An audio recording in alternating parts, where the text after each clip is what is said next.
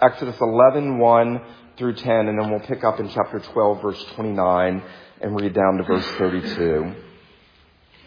Now Moses records these words for us. The Lord said to Moses, "Yet one more plague I will bring upon Pharaoh and upon Egypt. Afterward he will let you go from here. When he lets you go, he will drive you away completely. Speak now in the hearing of the people that they ask, every man of his neighbor and every woman of her neighbor, for silver and gold jewelry." And the Lord gave the people favor in the sight of the Egyptians. Moreover, the man Moses was very great in the land of Egypt, in the sight of Pharaoh's servants, and in the sight of the people. So Moses said, "Thus says the Lord, about midnight I will go out in the midst of Egypt, and every firstborn in the land of Egypt shall die, from the firstborn of Pharaoh who sits on his throne, even to the firstborn of the slave girl who is behind the handmill, and all the firstborn of the cattle. There shall be a great cry throughout all the land of Egypt, such as there has never been, nor ever will be again. But not a dog shall growl against any of the people of Israel, either man or beast, that you may know that the Lord makes a distinction between Egypt and Israel. And all these your servants shall come down to me and bow down to me, saying, 'Get out, you and all the people who follow you, and after that I will go out.' And he went out from Pharaoh in hot anger. Then the Lord said to Moses, 'Pharaoh will not listen to you, that my wonders may be multiplied in the land of Egypt.' Moses and Aaron did all these wonders before Pharaoh, and the Lord hardened Pharaoh's heart, and he did not let the people of Israel go out of his land." And then skip over to chapter 12, verse 29. At midnight, the Lord struck down all the firstborn in the land of Egypt, from the firstborn of Pharaoh who sat on his throne to the firstborn of the captive who was in the dungeon, and all the firstborn of the livestock. And Pharaoh rose up in the night, he and all his servants, and all the Egyptians. And there was a great cry in Egypt, for there was not a house where someone was not dead. Then he summoned Moses and Aaron by night and said, "Up, go out from among my people, both you and the people of Israel, and go, serve the Lord as you have said. Take your flocks and your herds, as you have said, and be gone, and bless me also." The grass withers, the flower fades, but the word of God endures forever. Well, we live in a culture that is obsessed with trying to defy the inevitability of death. 100% of all people will die. And yet we live in a culture that's obsessed with adolescence, youth, everything trying to defy aging and ultimately trying to escape death. We live in a society that doesn't want to talk about death. We live in a society that doesn't want to face the reality of death. And when death is spoken of, it is treated with sort of a glibness and a denial that it's not normal. It's not natural. Death is not natural. Death is a judgment on man for his sin. The wages of sin is death. All of us are going to die. And as we heard this morning, after death, the judgment. And yet, the Egyptians were very different in their culture than we are. They were obsessed with death. The pharaohs were embalmed and placed in those pyramids, and now are in many of the museums around the earth because they were obsessed with death and the other world. They viewed themselves as if they were the sons of God. We've talked about that. The Pharaoh himself viewed himself sort of as an avatar of whatever god they were worshiping in Egypt, whether it was the god of the Nile or, as we're going to see tonight, I think, the gods of death themselves, Osiris and Anubis, and they saw themselves as emanations, as it were, of those gods, even of the gods who had power over death itself, so that when they were embalmed and they were put in those tombs, these pharaohs saw themselves as defying death. They saw themselves as having power over death. That was a way of them giving themselves eternal life, as it were. And so death was treated very differently in Egypt than it is in our own culture. And that's important because God reserves the most severe of the plagues for this realm at this time on Pharaoh and on the people of Israel for what they've done to his people, and ultimately for how he's hardened his heart against the Lord himself. Now, as we look at Exodus 11, 1 through 10 in particular, and as I noted already, we're going to touch on certain things in chapter 12 because all of this goes together and there's no way to look at this without doing that. I want us to consider three things about this 10th plague. First, I want us to consider the relationship of the 10th plague to the spoiling of the Egyptians, the spoiling of the enemies. Then I want us to consider this 10th plague in relationship to the revelation of God's glory, the spoiling of his enemies, the revelation of his glory. And then third, I want us to consider the death of a substitute firstborn. So, spoiling the enemies, revealing God's glory, the death of a substitute firstborn. We'll notice there that God now says in chapter 11, verse 1 to Moses, "Yet one more plague I will bring on Pharaoh and upon Egypt." This is, by the way, the first time that the word translated plague is used. It is the Hebrew word that denotes strike or blow. It has not been used. We commonly speak of the 10 plagues. God has reserved that word for this final strike or blow against the Egyptians because it's going to be the most severe blow that he brings against them. And notice that the Lord tells Moses at the beginning, afterward, he will let you go from here. And then, notice verse 2, in light of what's going to happen and the Lord revealing what's going to happen to Moses, he then tells Moses to tell the people to speak in the hearing of the people that they ask every man of his neighbor and every woman of her neighbor for silver and gold jewelry. And the Lord gave the people favor in the sight of the Egyptians. Now, we oftentimes shorthand this, plundering the Egyptians. I'm sure you have heard that phrase misapplied every time believers try to talk about why they can listen to rock songs. I love 70s rock. I have nothing against it. I don't think plundering the Egyptians is oftentimes used properly because here in this context, the plundering of the Egyptians is God so giving victory over his enemies and the enemies of his people, and so showing them favor that they are going to come out with spoils of war. The plundering of the Egyptians is going to be God giving his people a tangible evidence that he has destroyed his enemies and brought out the spoils from the battle. Listen to John Calvin.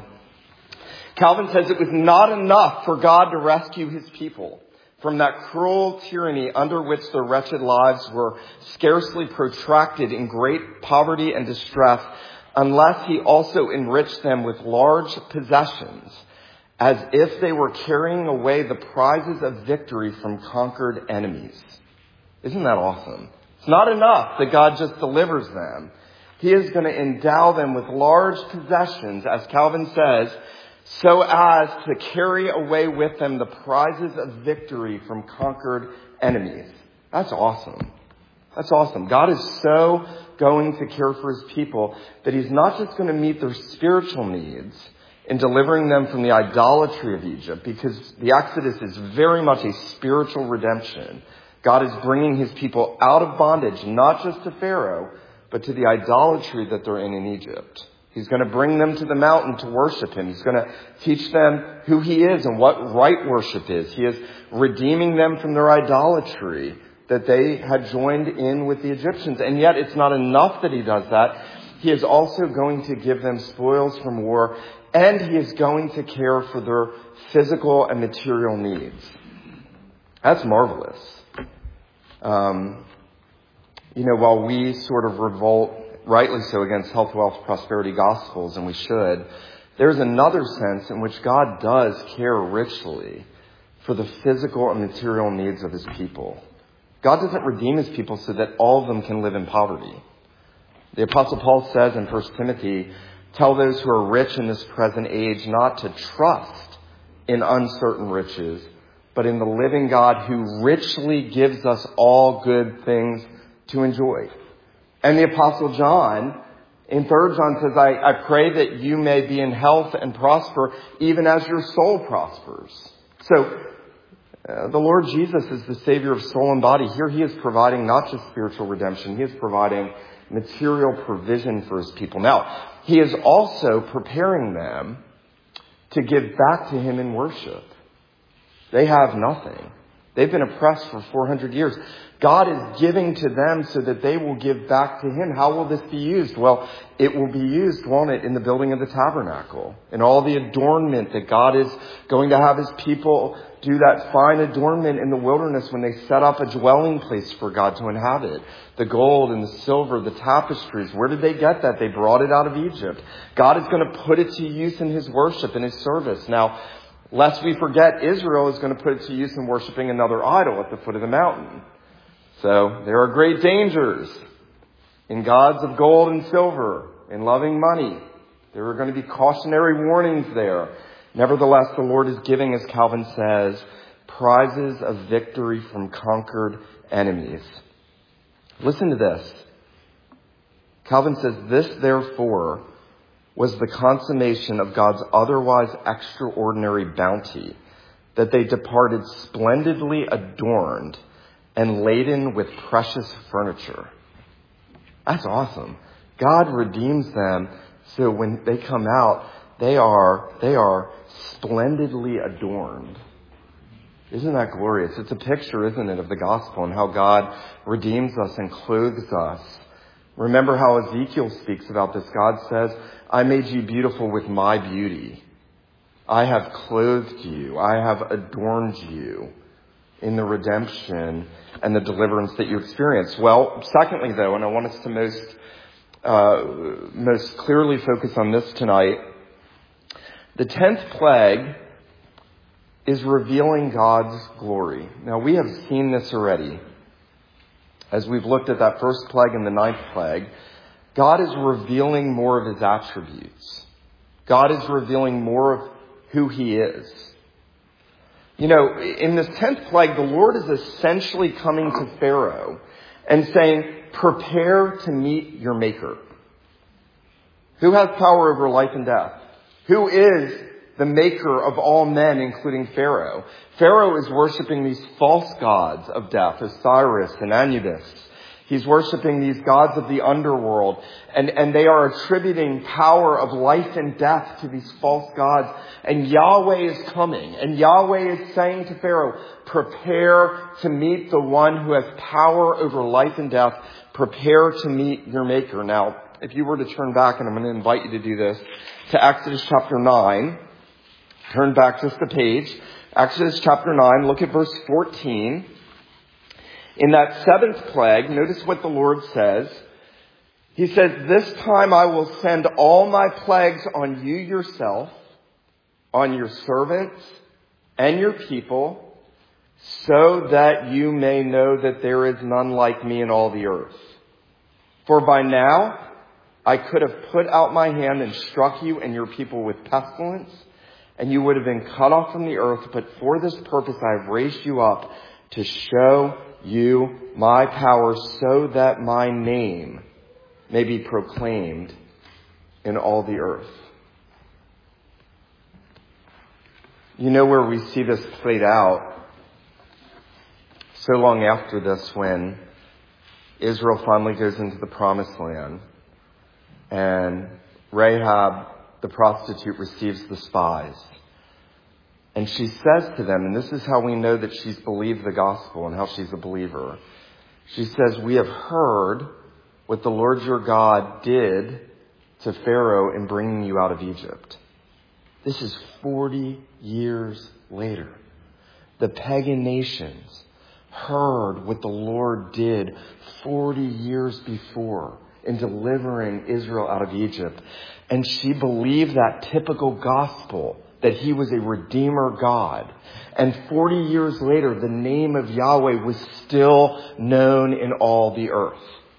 That is the first big thing that Yahweh is doing toward Pharaoh. Remember, Paul picks up on this in Romans 9, everybody's favorite chapter. And he says there that, he says to Pharaoh, I'll be merciful. Says to Moses, I'll be merciful to whom I'll be merciful. I'll harden whom I will.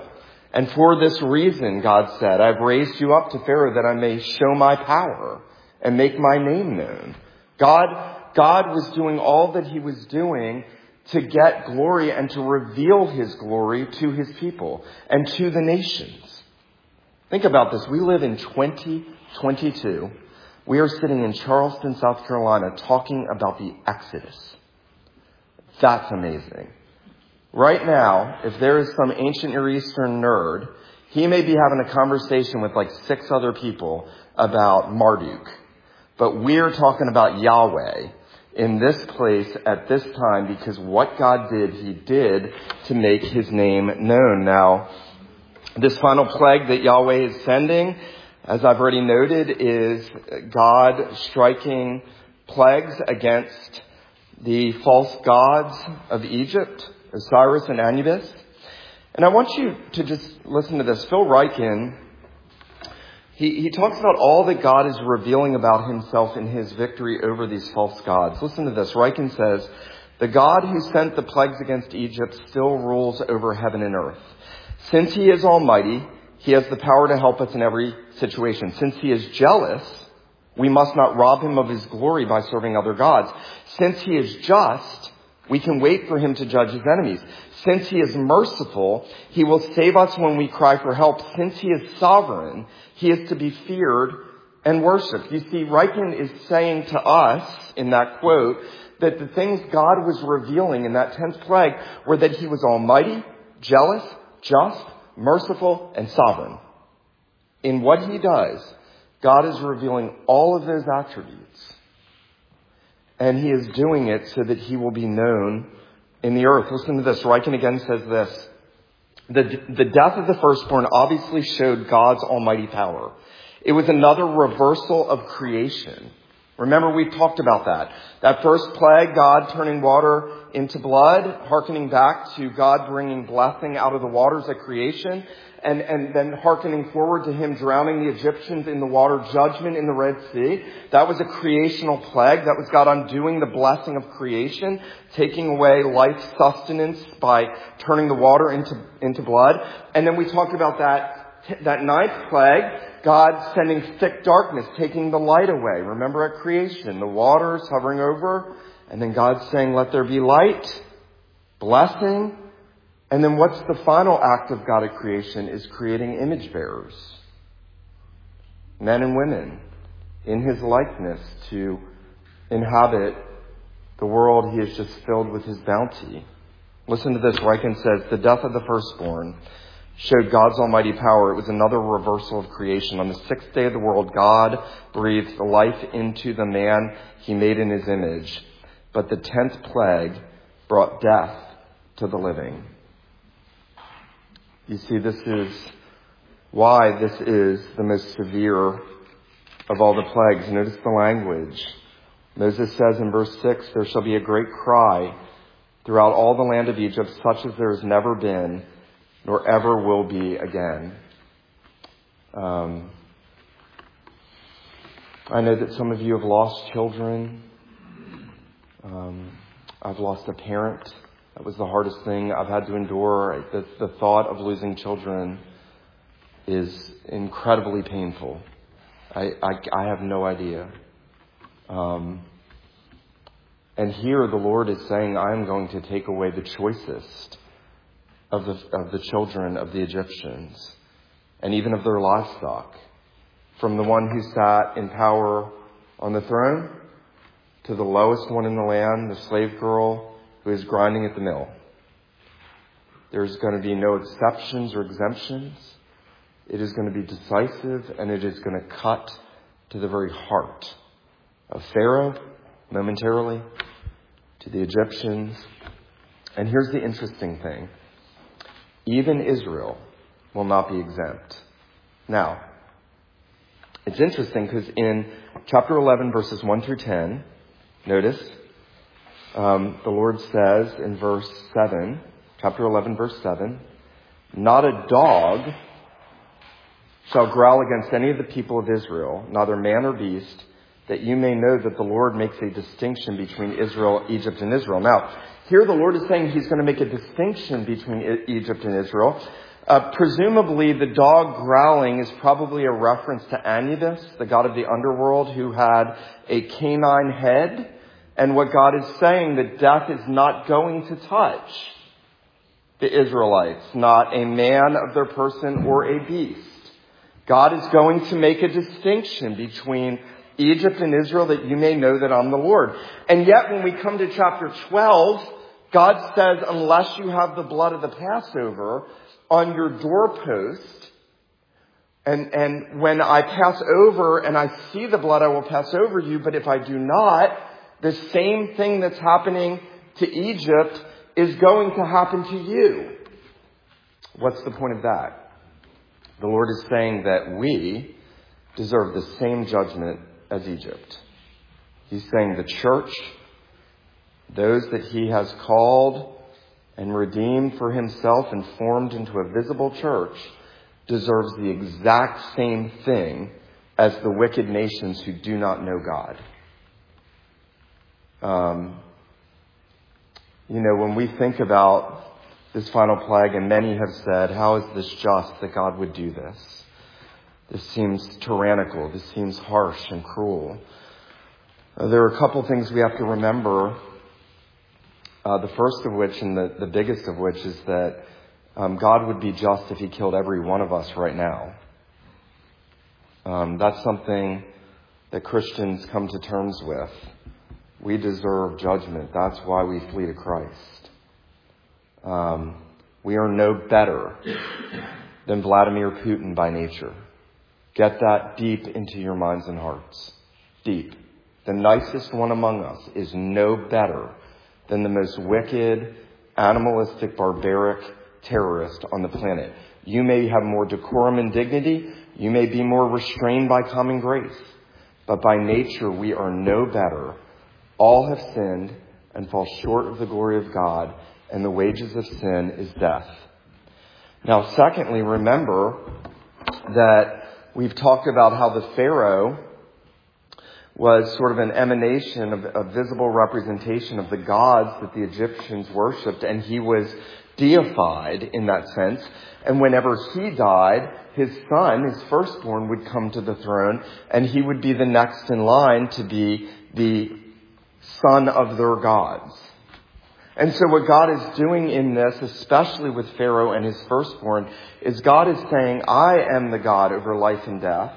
I am the only God over life and death. And that you may know that I am not only going to strike a final plague on you that's going to cut you to the heart. I'm going to make sure you understand this in the clearest way possible, that you are man and you are not a God. And that if I want, I can bring an end to your dynasty instantly.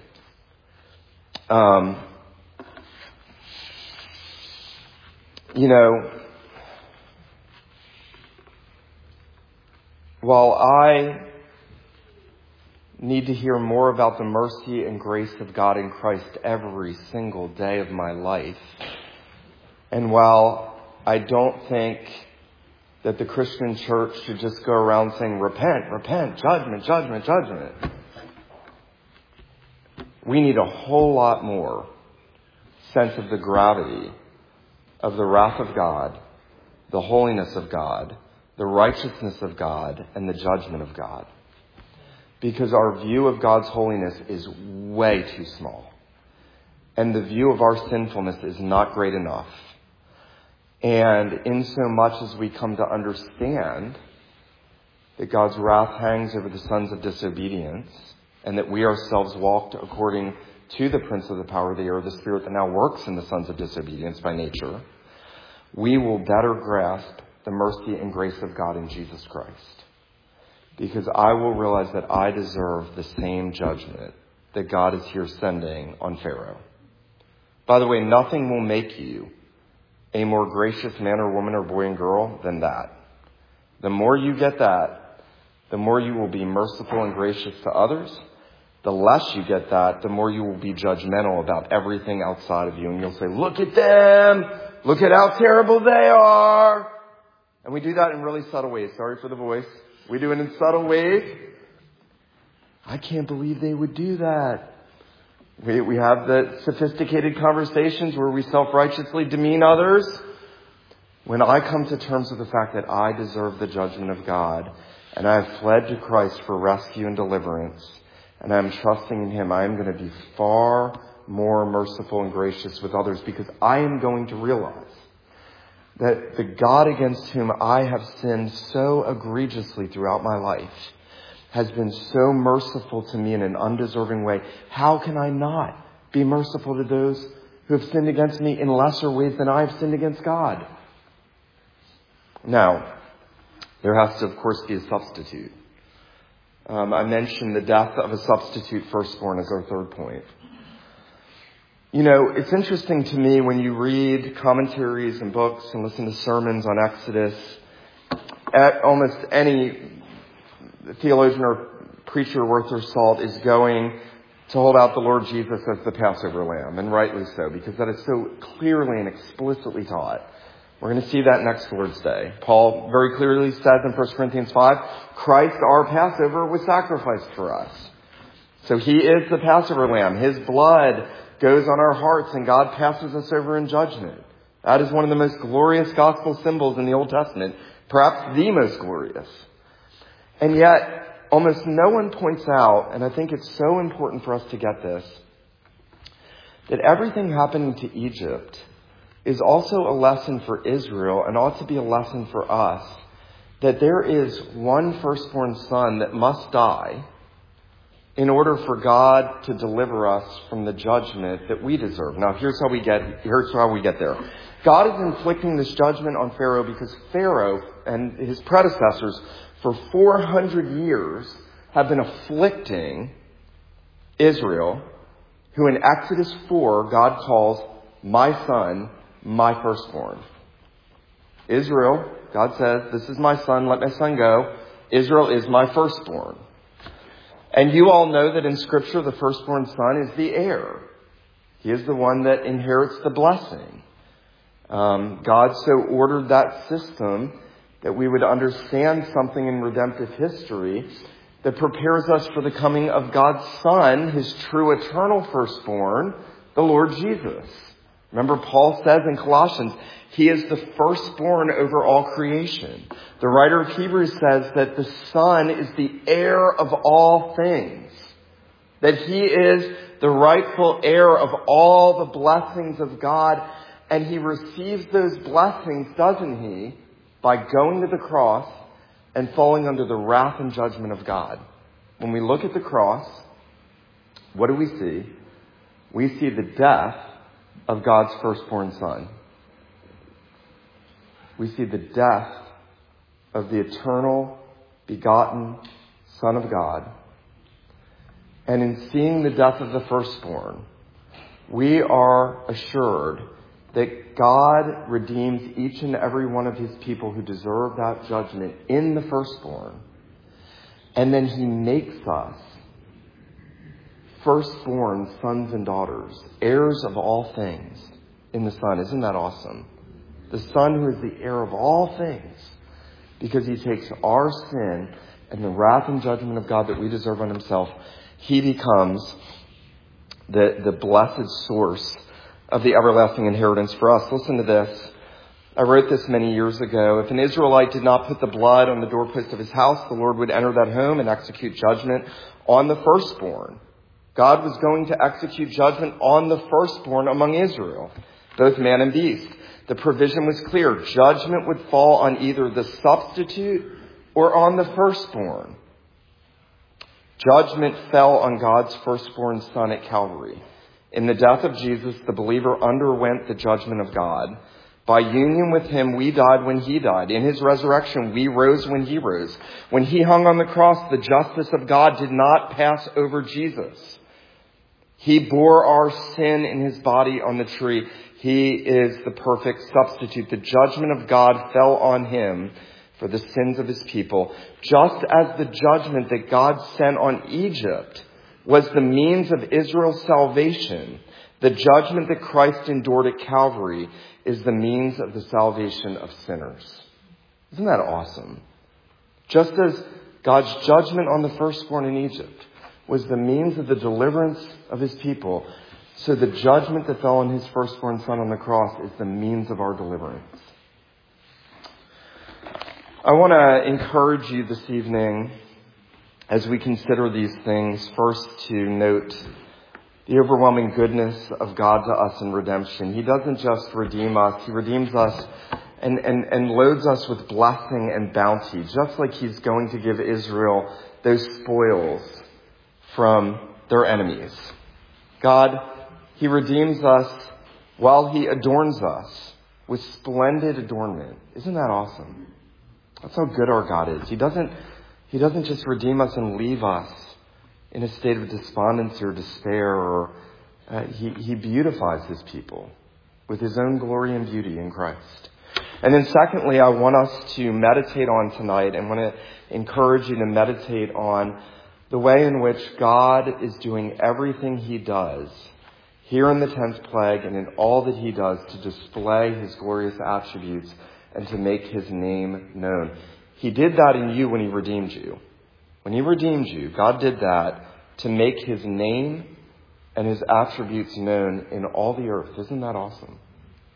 And then third, I want to encourage you to meditate on the fact that you do deserve the judgment of God, but God has provided a substitute firstborn in his son. If you have come to see that in the past, I want to encourage you to ask the Lord to show you that in a more glorious way today. We need that more than anything. Let him who has ears to hear, let him hear what the Spirit says to the church. Let me pray for us. Father in heaven, we do thank you for these precious truths. We thank you that you did exercise your mighty power in striking that final blow against Pharaoh, in making your power known, and making your sovereignty known, and making your judgments known, and making your mercy known on your people. We thank you for your perfect wisdom. We thank you and praise you that you drew your people out, and that you made them beautiful, that you adorn them, and that you do the same for us spiritually. We pray also, thanking you, Lord, that you have given us a substitute firstborn who took the judgment that we deserve. We pray that you would help us to see the Lord Jesus in that role more clearly. We pray that you would give us a great sense of what we deserve by nature and what you have done for us by your grace. Would you renew in us an astonishment at the greatness of the sacrifice of our substitute firstborn, your Son, the Lord Jesus? Would you open our minds and hearts and flood them with a sense of your glory as we contemplate those truths? We pray that you would show us more of the glory of Christ in this way. We pray these things in Jesus' name. Amen.